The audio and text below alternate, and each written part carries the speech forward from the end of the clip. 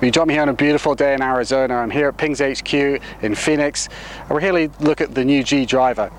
Now, the difference between this and the G30, which was the best-selling driver in the country last year, is that they've changed the materials and the design. Now, what the materials have changed is on the body of the club, they're using T811 titanium, which is a little bit lighter than it was before. And then across the back of the head, they've created what they call the Dragonfly technology. And this is based on a dragonfly's wings, which if you ever look at them closely, is a very sort of wide structure, but it's quite inherently strong. So they tried to replicate that, and you can see on top here there is a pattern which either looks like that, they're the sort of strengthening bars, but also what you can't see is underneath that there's another lattice on the inside which is doing the same job. Now what this does is saves about 8 grams of weight, which is quite a lot in these terms, and that allows them to move the weight lower in the sole. Now this has the effect of lowering the center of gravity within the club and moving it a little bit back. The Ping driver's always been very good at this, and really by moving it lower and further back they are putting it in an even better position than it was before. Now the aerodynamical theme is also continued by this vortex section on the back of the head, and if you've ever been behind a lorry on the motorway, you'll see they have these extended parts around the back of the truck in order to help the aerodynamics, and that helps the airflow as it leaves the back of the lorry. And the same thing happens with a golf club. By improving the airflow not only over the top of the head but behind it, again reduces drag and helps the club go a little bit faster. So let's go on the range here and see if that works. So here we are with the G driver. There's 3 different models. I've got the standard version here. When you put it first down at address, I think it looks very good indeed. It looks a little better than the previous model. I think the turbulators are sort of enhanced visually by the dragonfly pattern at the back. And you've got a sort of matte black head here, which I think looks really good actually. So let's see here how it goes. It's got a kind of medium-high flight. I really like the sound actually. I think that's a bit of an improvement on the previous G30 as well, and that's something I know they've been working on. This is probably the driver that most people go for, but I think it's going to be a little surprise further down the road. It's got this new Alta shaft in it, which is a Ping design, which is really good. Just feels a little bit lighter than the shaft maybe they had before, and that's really what they've been trying to do, is to reduce the weight, to make the club go a little bit faster through the air, and that in turn will give you a little bit more ball speed. It's got the same face which they had before on the previous model, so that stays the same. So it's really the enhancements in the weight saving and the CG position over the new model which makes this one a little bit better.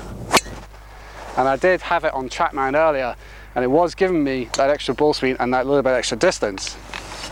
Now, as I said, there were 3 models.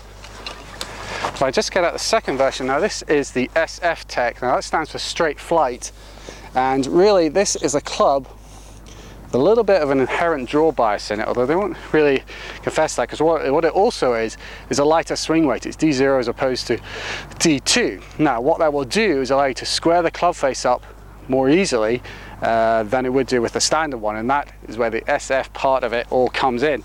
I have to say, when the G30, I really did like the SF version, so I've got high hopes for this one. So let's see how it goes.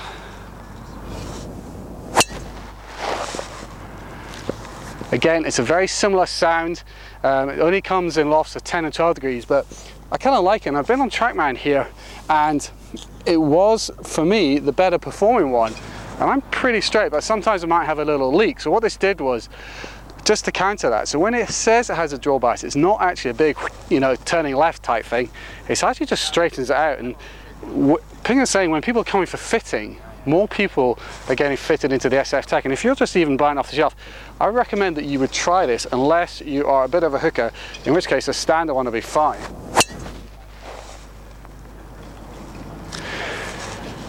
Both these models perform very well, and compared to G30, I was getting a reduction in spin of about 400 RPM, which Ping says is probably a bit on the high side. So it obviously depends on how you deliver the head, what loft you're starting with. Really, the difference should be about 300 RPM, but I would say there's definitely a difference. So please, if you are going to try it, then please check out the SF Tech, because I think a lot of you will really like it. Now the third model is, as before, it's called the LS, and that stands for low spin. It's got a slightly different configuration, which, as I was finding on TrackMan, gives you slightly different results. It's a slightly higher pitched sound, but really what this is, I noticed when I was doing this, the spin was down about 150 RPM, which is probably again a bit on the low side for me. I must be doing something wrong at the moment. It should be a slightly higher reduction in spin. But the key thing was, it was either going straight or to the right. Now, as well as the lower spin, which is going to do that, there's also some internal weighting in the head, which is biased towards the toe. Now what that does is to slow the toe down, allow the heel to continue at the normal speed, and will present a slightly open face. So really this club is more of an anti-left club. So if you're someone who needs that club and is a high swing speed player, that's important, then this is probably the one for you, because that is the shape that this one is going to deliver. Unfortunately, it's not the one for me, because really I don't need that shape of shot.